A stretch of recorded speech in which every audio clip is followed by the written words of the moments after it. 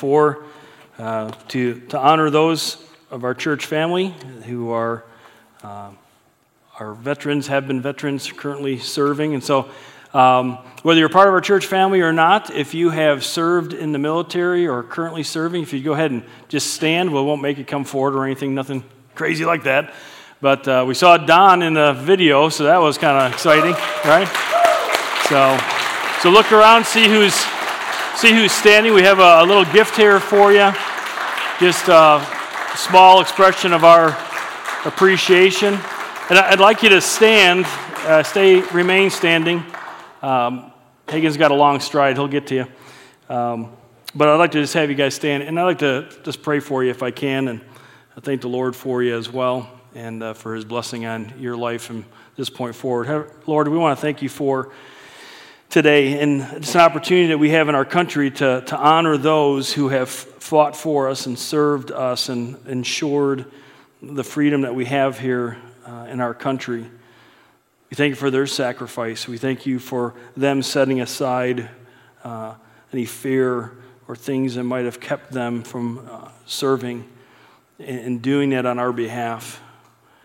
Lord, thank you. Bless them. I ask that you would, as they continue to be on this earth, that they would continue to serve, that they would continue to look to bring good into people's lives, and Lord, that they would make an impact for you in their family and in their community.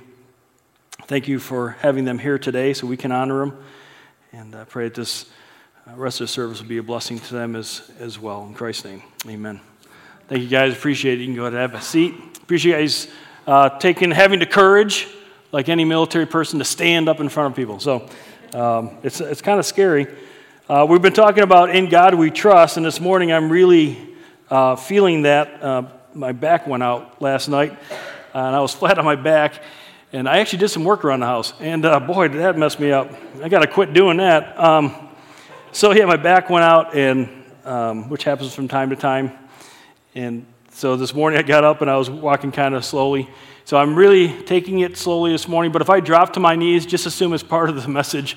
I'll be fine. I'll get through it. Somebody offered me some painkillers, and I said, no. My job is to put you guys to sleep. I'm not going to be falling asleep while I'm talking. So anyways, we've been talking about this In God We Trust, and we've been kind of looking at it in a sense of a national political mindset as we had the elections coming up. But today what we want to do is we want to bring it down to a more personal level. In God we trust for our personal lives. Because the reality is, we all have things that we fear. We all have struggles in our lives, things that we can't fix, things that we can't heal in our lives. And we're going to learn this morning that there is a way through this with God's help. But we all have issues. I mean, for some of us, right now, it's the undecided election, right? I mean, we want to act like we can rise above all that, but man, it's on our minds, and what's going to happen, and who's going to get in, and whether we like one guy or the other, it's just, that. Or maybe it's marriage issues or family issues or work and finances, health. It's a COVID thing that continues to hang over our heads. Maybe it's just general depression and anxiety that we deal with on a regular basis. And some people with that one, just if I might add, is some people say, well, that's an easy one because all you do is just take some meds and you should be feeling better. The problem is with meds, they don't heal. We want to see how do we work through these things with God's help and see healing in our lives, including in the area of depression and anxiety, which there can be healing there, but meds, all that does is just kind of masks the problem. That just kind of pushes the symptoms down. And sadly, a lot of times you have to increase the meds, or the meds don't work. You got to switch it up and do something else, because it's that what's the core? What's the issue that needs to be dealt with? And whether it's national stuff, whether it's family stuff, whether it's health stuff, or whether it's mental challenges like anxiety and depression, healing only comes through a relationship with Jesus Christ and then doing life the way he designed it to be done. Because there's a way to do life that he designed into it that when we do it his way, we see him work through us. And like we've been talking about, he does great things through us. And if you're here this morning, you're like, I don't have any issues. I don't have any problems. Everything's under control. I just want to, just have a kind of pull you aside if I might and just say, you're either lying to yourself or you're lying to us. Because how many of you saw the COVID thing coming? Yeah, no, put your hand down. Stan's like, yeah, I was checking my crystal ball, and oh boy, there's going to be a COVID thing happening. Anyways, we know better how to pray for Becky, don't we? Anyways, no, I mean, we didn't see that coming. We can't control it, right? Or a lot of people, they'll be going through life, working, going to a job every day, and next thing you know it, boom, their job is gone. How many of us have gone through maybe some marriage issues and we can't fix it? We can't heal the family issue that's going on in our families. We can't heal the loved one who needs to be healed or the relationship restored. We don't control anything in this world. Life just happens. And so for us to think, we got this figured out, it's pretty dangerous for us to think that way. And again, there is the possibility for victory. There's a possibility for healing. There is a possibility for God to do great things in and through us in first having a relationship with him and then doing life his way. We have to trust God to fight the battles that we have. So go ahead and turn to Judges chapter 6. It's in the Old Testament.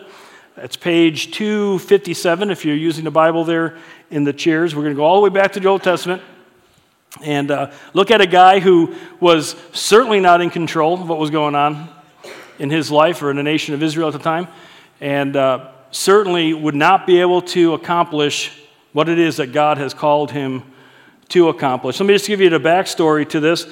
Way back in Deuteronomy, so before Israel ever entered the Promised Land, they were released from slavery in Egypt by God working through Moses, doing great things through Moses, if I can continue using that phrase. And God frees them, and he says, I'm going to take you into a land, and it's going to be your land. And so they're right on the outskirts of this, and he gives them two promises. Now, Israel as a nation and God have a personal relationship.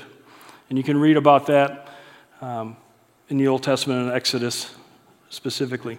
So he says, hey, you want me to be your God? It's like, yes, we want you to be our God. Okay, I'm your God, and here's what's going to happen. Do life my way, and you're going to see how I can bless you. So the promise of blessing is that if they continue to do life God's way, because again, God is the one who created this world, and he knows how best life is to be lived. And so he says, you do life my way, and I'll be able to fight for you and provide for you and protect you so that other nations around you can see the kind of God that I am and draw those nations to me. Because eventually what was going to happen, we know that God the Son was going to put on flesh, Jesus Christ, and bring all people to God, make it possible for all people to come to God. But there's also a promise of discipline. Now, any good father knows that if his kid is going to go off and do something to hurt themselves, he's going to try to keep that from happening, or, in some cases, let it happen so that the kid comes running back saying, oh man, I really messed up. So what he says is there's going to be a promise of discipline.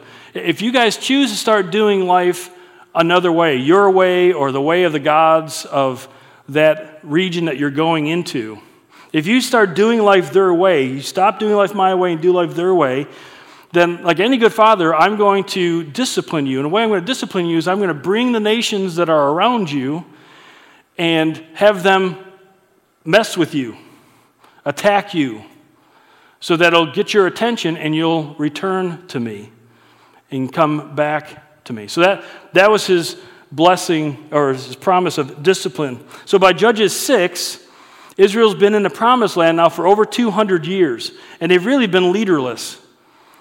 And so what was happening is they started getting away from doing life God's way.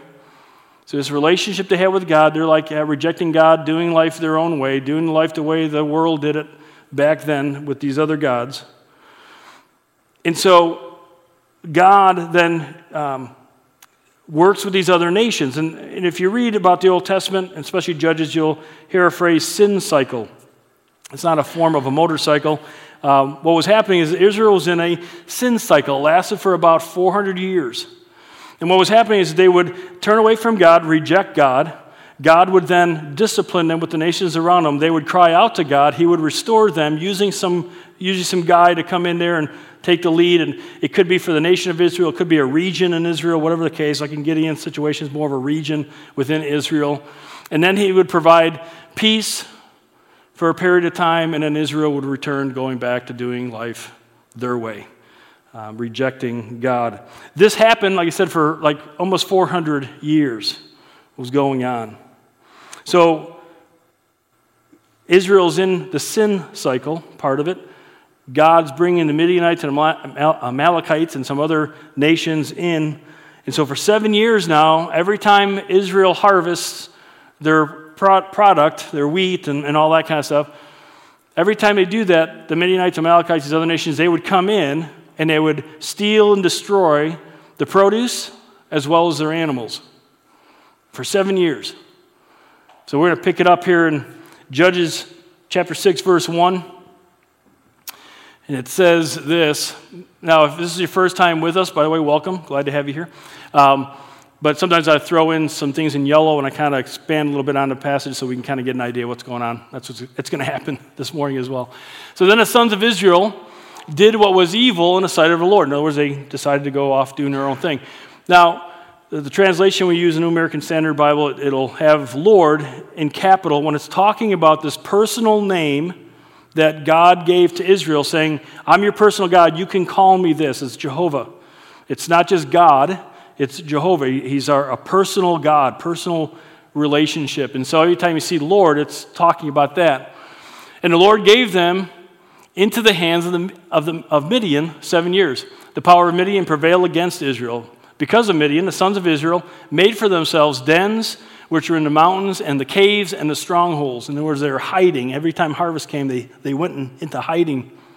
For it was when Israel had sown harvest that the Midianites would come up with the Amalekites and the sons of the east and go against them.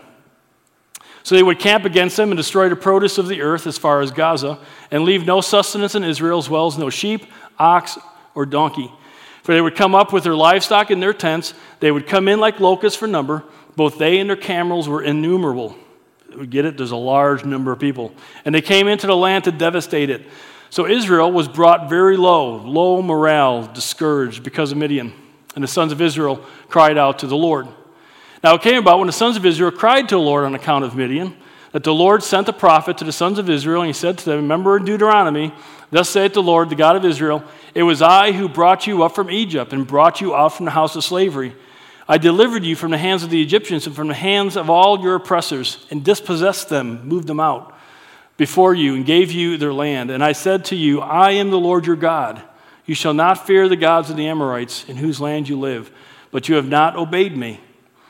Then the angel of the Lord came and sat under the oak that was in Ophrah. Now, angel of the Lord, just for clarification here, the angel of the Lord, we believe, was actually God the Son, and this is how you can impress your friends and family, pre-incarnate appearance of God the Son. Now, what does it mean by pre-incarnate? Well, pre-incarnate is pre-flesh. So we understand there's one God with three persons. We understand the Bible teaches that, shows that. So we have God the Father, God the Son, God the Holy Spirit. God the Son was the one who came and put on flesh, and we know him in the flesh as Jesus Christ, fully God, fully man, Jesus Christ. But in the Old Testament, there was somebody who would show up from time to time.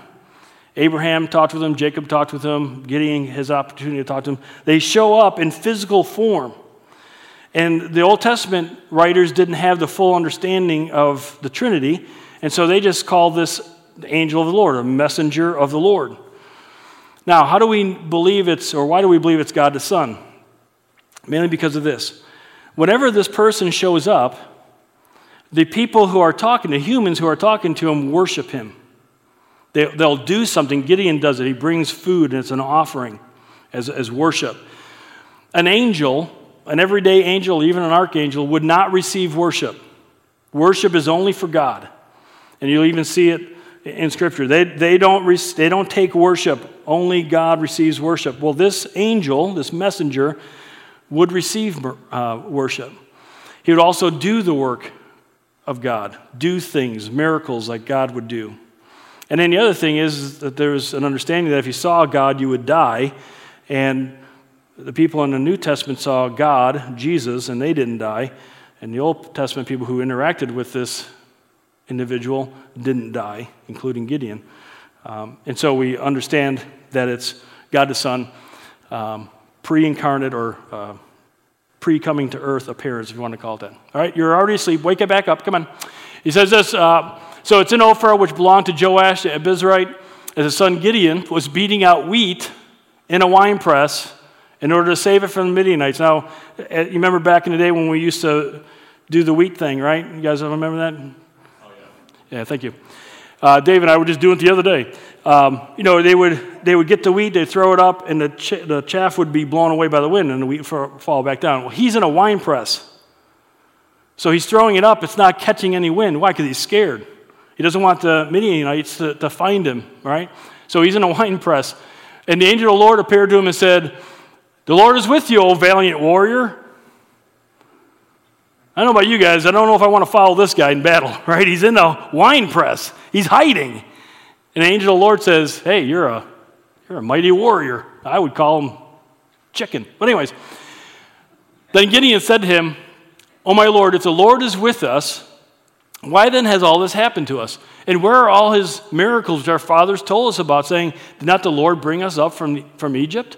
But now the Lord has abandoned us and given us into the hand of Midian." I just put a little note up here for me to remind myself. What's wrong with Gideon's accusation? Because sadly, we do this too. Are you catching the irony here? Israel has rejected doing life God's way. They've chosen to worship another God, to do life that God's way. So then God's like, well, if you don't want to do it my way, then you're going to experience the consequences of doing life your way. And then Gideon's like, hey, where are you? Why aren't you helping us? We do this all the time. We start making decisions thinking, this sounds good. This sounds like the best way to respond to my wife and my husband or to a family member or at work or the decision I got to make. Yeah, this sounds good. I'm going to make this decision. Then we find ourselves in a mess. And we're like, I can't believe it. God's not helping me. Listen, God will never help us walk away from him. It makes perfect sense when you think about it, right? If my kids don't want to obey me, I'm not going to, if my kids are, I give them money, and then they go take the money and go, buy something I told them not to buy, and I find that out, I'm not going to continue giving them money because I don't want them to go buy whatever it is that they're buying that they shouldn't be buying, right? So God's not going to continue giving us whatever it is we need to exist if we're going to use it to reject him. And so that's what was happening here. And so his question is pretty silly, but he asked it, And the Lord looked at him and said, "Go in this your strength and deliver Israel from the hand of Midian. Have I not sent you?" And he said to him, "O Lord, how shall I deliver Israel? Behold, my family is the least in Manasseh, and I'm the youngest in my father's house." The Lord said to him, "Surely I will be with you, and you shall defeat Midian as one." You ever been in Gideon's shoes or thinking the way Gideon is thinking? How in the world am I going to beat this thing that's in front of me? How am I going to overcome this issue that I'm dealing with? I'm going to have victory in this thing. I mean, look at who I am. Look how I was raised. Look at my abilities, my skill set. I've made some really dumb decisions in my past. How am I going to do that? And we get to look at ourselves. Gideon's looking at himself and saying, I can't do it. Yeah. And neither can we. That's the whole point. Now, a little spoiler alert. God wants Gideon to defeat an army of 135,000 trained soldiers with 300 farmers. Which side do you want to be on? You know, it's like, I'm going with the trained soldiers, right? So, the rest of the story, let me kind of rapidly go through what happened here, and then we'll talk about some takeaways. I know I read the Bible really well, and you want me to continue reading, but I'm not going to. So in 19 through 24, God confirms his choice of Gideon, because this is one of the things we're going to see throughout this. That Gideon keeps thinking about himself, and God keeps on having to reassure him, which makes me feel good because God has to do that with me a lot. So God confirms his choice of Gideon. Gideon brings him an offering. Again, he's worshiping this angel of the Lord, so we believe it's God. And he brings him an offering, and God strikes it and burns it up. And he says, basically, I approve of you, Gideon. Be at peace. Don't worry. You're not going to die. I've got your back. We're going to move forward here. 25 to 32, God then says to Gideon, I want you to destroy the altar of Baal. Now, his dad had it at his house or on his property, and so we think that Gideon's dad was probably the priest or something for that region, was leading the worship of Baal. Now, why is this significant? It's significant mainly for this reason, and that is they were choosing to do life the way that God said to do life. Now, there's only one God. All other gods are false. And so when man comes up with a religion, what he's doing is he says, I want to do life a certain way, and so I don't like the way God says to do life. I'm going to do it my way, so then I'm going to develop a religion so I feel better about it. And in Gideon's day, everybody lived by a religion. Today, we have some people who live by religion. Some people say, I'm an atheist. Well, then you're making yourself God. So you're living life the way you think you should live, so you become your own God. Whatever the case. So what God's saying to Gideon is, the first thing you need to do, if you're going to do life my way, you need to reject the old way. You need to say, enough, done, and I want you to destroy it. Which, by the way, if you read the story, I hope you will when you get home if you haven't already, that didn't sit well with the people. They wanted to kill him for doing it. And his dad said, well, if Baal is God, then let Baal deal with him. Leave him alone. But the people were not happy at all with what Gideon has done. So he had to destroy the old way. So he reject the old way. I'm not going to do the old way. Moving on, in 33 through 40, Midian prepares to attack. So it's harvest time again, and Midian has shown up to attack and to get the produce, to destroy the produce. Gideon once again looks at himself and is like, I'm not really sure if this is really what God wants me to do. I know what he said, what he wants me to do, but I'm not really sure now that it's happening that what I'm supposed to do. So he does what a lot of us do, and that is, hey, give me a tangible expression of your approval. Rather than stepping out in faith, I wanted something to hang on to. And so he does the fleece thing. You guys, if you've grown up in church and you had the flannel graph, you remember the fleece? It was a cotton ball, right?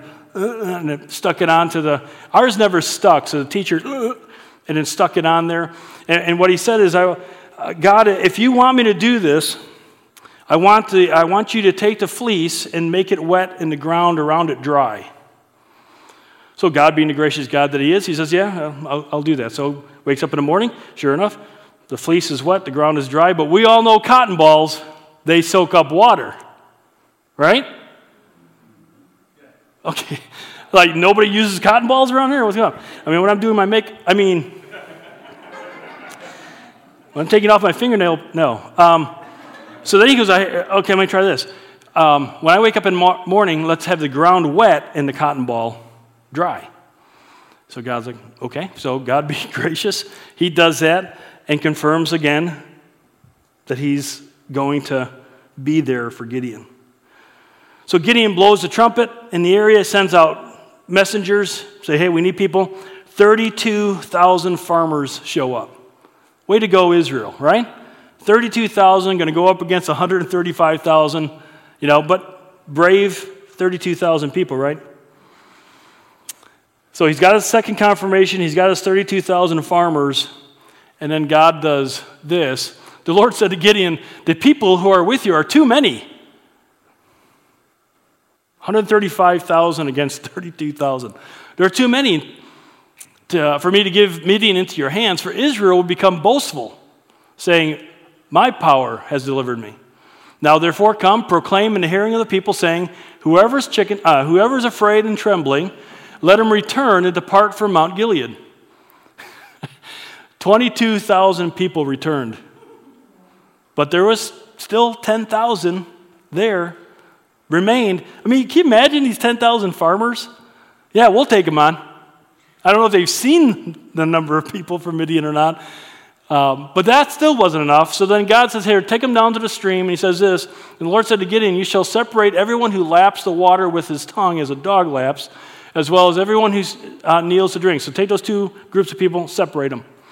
Now the number of those who lapped, putting their hand to their mouth, was 300 men. But all the rest, you do the math, all the rest of the people kneel to drink water.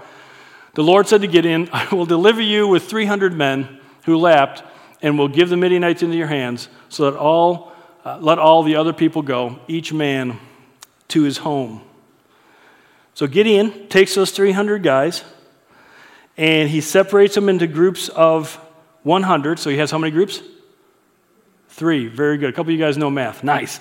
So he takes these. I'm just testing you. Make sure you're awake. So you've got these 3 groups of 100, and they've kind of surrounded the Midianites up on the ridge. And God's got a plan, and it's an awesome plan. One that probably everybody thought was nuts, that this certainly would not work.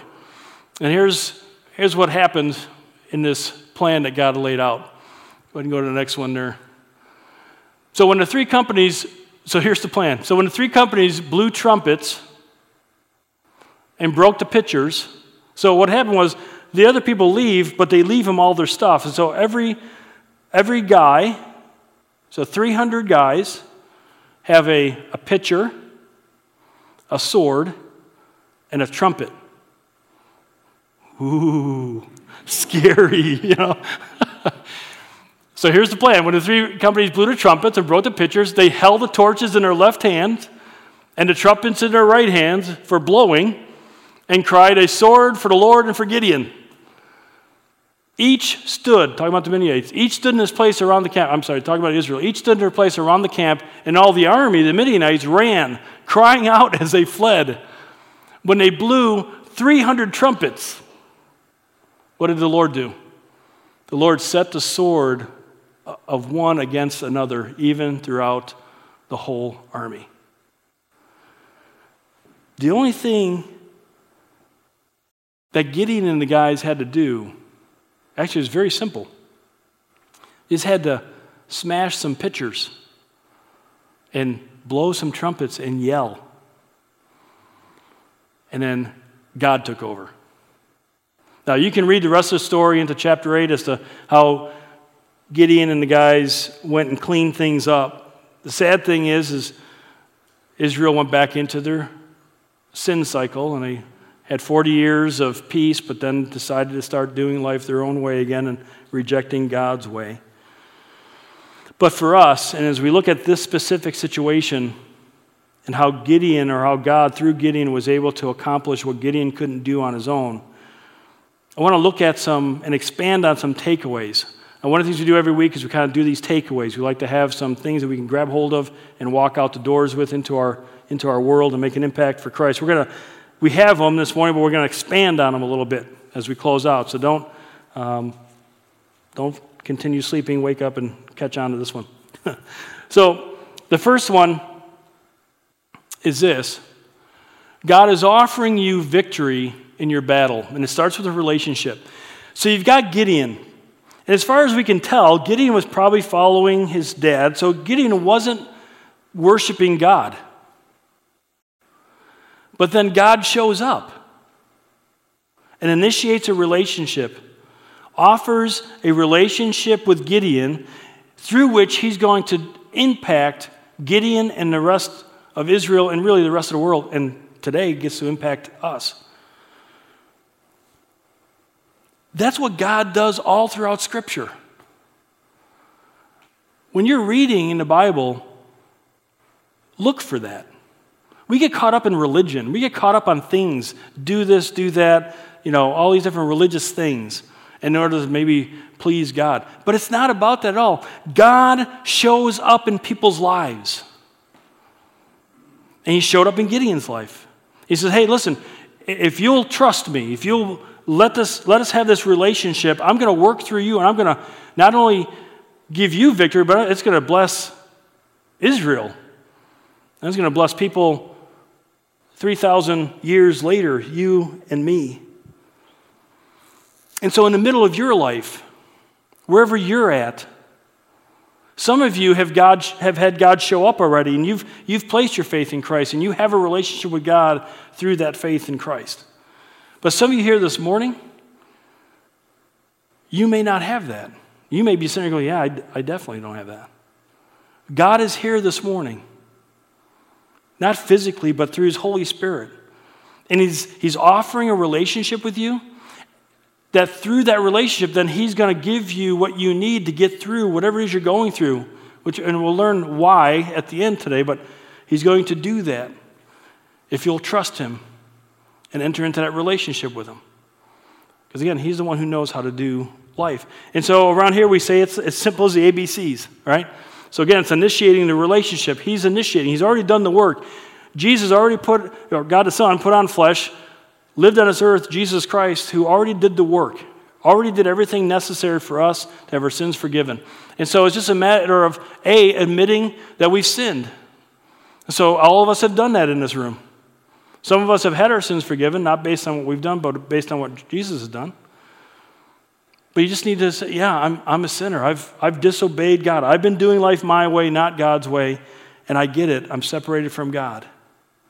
And then it's to believe. You put your full weight of trust on what God says, not on what you think. And what God says is this, and again, I'm kind of abbreviated here for you this morning because the Bible's full of this message, but what he says is this: our sin has separated us from God, and if we die in our sin, then we will be disciplined for that. We will be judged for that.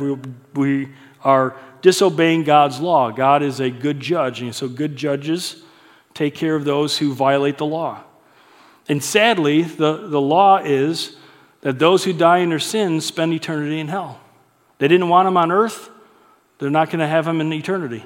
And again, makes logical sense. Sad story. But it's reality, and God loves us too much to force himself on us, to force us into a relationship, and so it's our decision whether we want to interact with God on that level or not. For those of us who do, and if you're here this morning, you haven't done it, but you want to do that, then it's just believing that when Jesus Christ died on the cross, he died on the cross for your sin. He died your eternal death for you.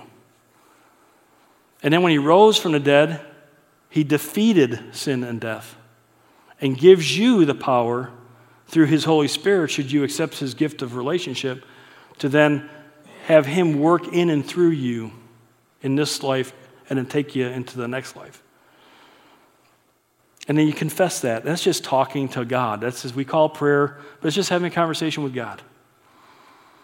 So what I'd like to do this morning, if you're here this morning and you're like, man, I don't have that relationship, and I'd like to have that relationship, I like to just pray a prayer that you can pray. Sometimes it helps people to kind of have somebody lead them along, and so I'd be willing to do that. Again, the prayer isn't what saves you, it's your faith in Christ.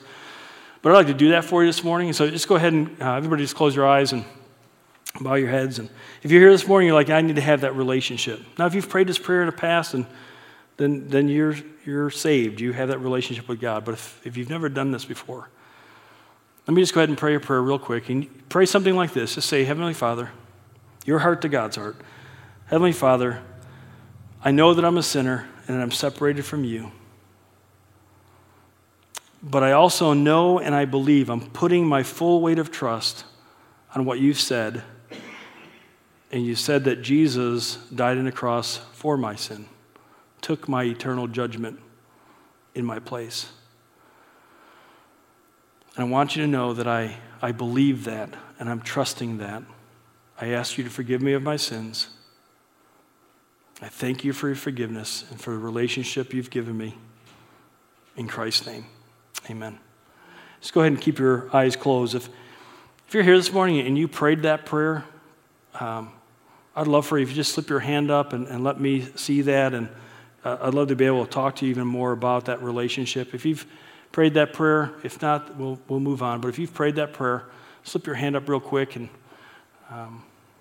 okay. Yeah, you can go ahead and open your eyes. Got a couple more takeaways here quickly that we can run through. So, for the rest of us then who have placed our faith in Christ, the second thing is that God's given you the battle plan. Whatever the issue is, whatever the fear is, whatever you're fighting with, whatever you're working through, whatever is knocking you down, whatever you're struggling, whatever it is that you can't control, you can't have victory over, God's giving you the battle plan. And you have God the Holy Spirit in your life if you're a Christian. You have God's Word before you, and you have your church family. And it's in the Bible where we find that battle plan.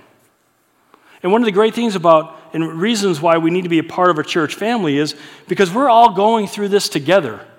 None of us, if you're sitting in this room and you're thinking, yeah, some of these people think they got it all together, I'll guarantee you, if you think that, come up to me, I'll take you to every one of these people in this room, and they'll tell you, no, I don't have it together. We don't all have it together. But when we come together as a church family, we help each other through. We encourage each other. We support each other. When we're here together as a church family, we have the Bible taught. We get together sometimes and we learn how to study the Bible for ourselves. So during the week, Monday through Saturday, we're in the Word and, for ourselves and with our families, and we're learning what God has to say and telling us what the battle plan is. How are we going to respond to the things that are going on in our lives? We got a class called the Grow Class. It's coming up on the 21st. So a little shameless promotion. Sign up for that. It's called a Grow Class for a reason, because it helps us understand what are some real practical ways we can read the Bible and understand the Bible. And then we just start doing those things. Again, they're very practical because I'm not very complex. Okay, get too complex for me, I can't figure it out. So I keep it nice and simple because I'm nice and simple. So we work through that. We talk about prayer. We talk about fellowship. We talk about giving as well. But the thing specifically here for this morning is the fact that we look at God's Word. And then I'm always here. Anytime you have questions, shoot me a text, give me a phone call, email me, stop by the church. I don't do anything anyways. So I got plenty of time, you know. Dave's here now, so sometimes we play like Scrabble and stuff like that, you know, just trying to keep our minds fresh.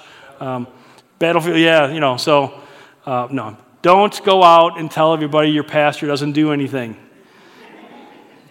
All right.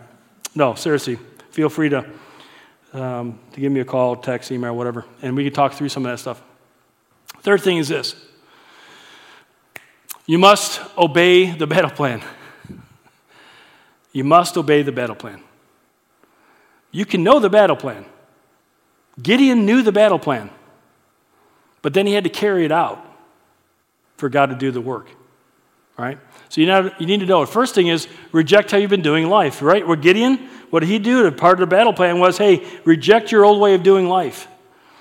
He tore down an altar and an Asherah pole, the way they worshiped Baal back then. But what he was saying is, I'm no longer going to do life my way, this way. I'm going to start doing life God's way. And so in our lives, we got to do the same thing. We got to say, no, I've been doing life. I've been responding to this situation my way. I can see it now. I understand that. I'm going to reject it. I'm going to repent. I'm going to turn away from it. I'm going to say no, and I'm going to figure out how is it that I'm supposed to do it God's way. We have to reject the wrong way of doing life. The biblical term is repentance. Others will not like your decision. This is huge, you guys. We've got to be okay with this. We cannot let other people's response to us wanting to do life God's way derail us every single time it happens. It's going to happen. It could be Christians. It'll be non-Christians. It could be people who say they're Christians. Anyone who's not doing it God's way, when we start doing life God's way, they're going to be, what are you doing? Why did you tear down the Baal altar?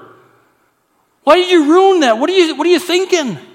We're all gonna die now. You're talking about some God that wasn't even around for 200 years helping us.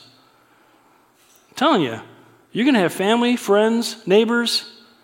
I hope nobody in our church gonna be looking at you going, what are you doing? Why are you responding that way to your wife? Why are you responding that way to your husband? Man, you need to lay the smack down. You need to tell them what's what. No, you love. You respond in love. Like Christ, you sacrifice. Sacrifice is painful. I'm dealing with anxiety and depression, and I'm just struggling. I can't seem to get my mind, what did the people in the Bible do? Do you know that people in the Bible cried out all night long to receive the peace that God talks about? Have you done that? Again, you can know the Bible or know the plan, but are you operating in the plan? Are you reading the Bible? Are you memorizing the Bible? Are you allowing the Bible and just meditating? Are you turning the TV off, turning the computer off, putting away the hobby? Are you spending time with God and His Word, and are you letting it permeate through your mind and your heart? Are you thinking about it and talking about it and using it against all the wrong ways you could think? Jesus was tempted by Satan and used Scripture in defense. Why aren't we? So we got to... Yeah, others are not going to like your decision. Do what you know to do and leave the victory to God. So I've kind of jumped into that one already. Do what you need to do. Do what God's told you to do. It may not make any sense. But if the Bible says to do it, do it. And leave the victory to God. Don't try to make the victory happen. Don't try to get there before God wants you to get there, because He wants to teach you a few things. But keep doing the plan. Keep doing the plan. And let God take care of the victory. And lastly, the reason for that is because it's not about your glory. It's not about you. It's not about how you can defeat whatever it is, because you can't. I can't. It's about God's glory.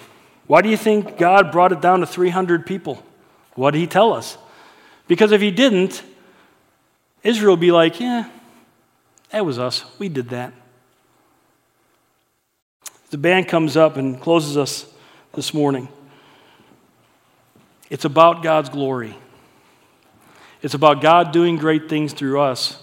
So when people see us doing things that don't make any sense, and we start operating the way God wants us to operate, when they come to us and say, like, wow, when you went through that situation, that was so weird how that all worked out. How did that happen? I got nothing other than I just started doing life God's way. I know it sounds crazy, but I started reading the Bible, and I was talking with my pastor, and got together with some of my friends, and we just started doing life God's way. And God started doing some really cool things. And I'd be like, wow, hopefully they'd say, I'd like to know more about that God. And we can share with them a relationship with Jesus Christ and what that looks like. We've got a great opportunity for God to do great things through us if we just trust God by doing the plan that He's given us. But we have to know the plan for that to happen and have that relationship established for that to happen. Dave?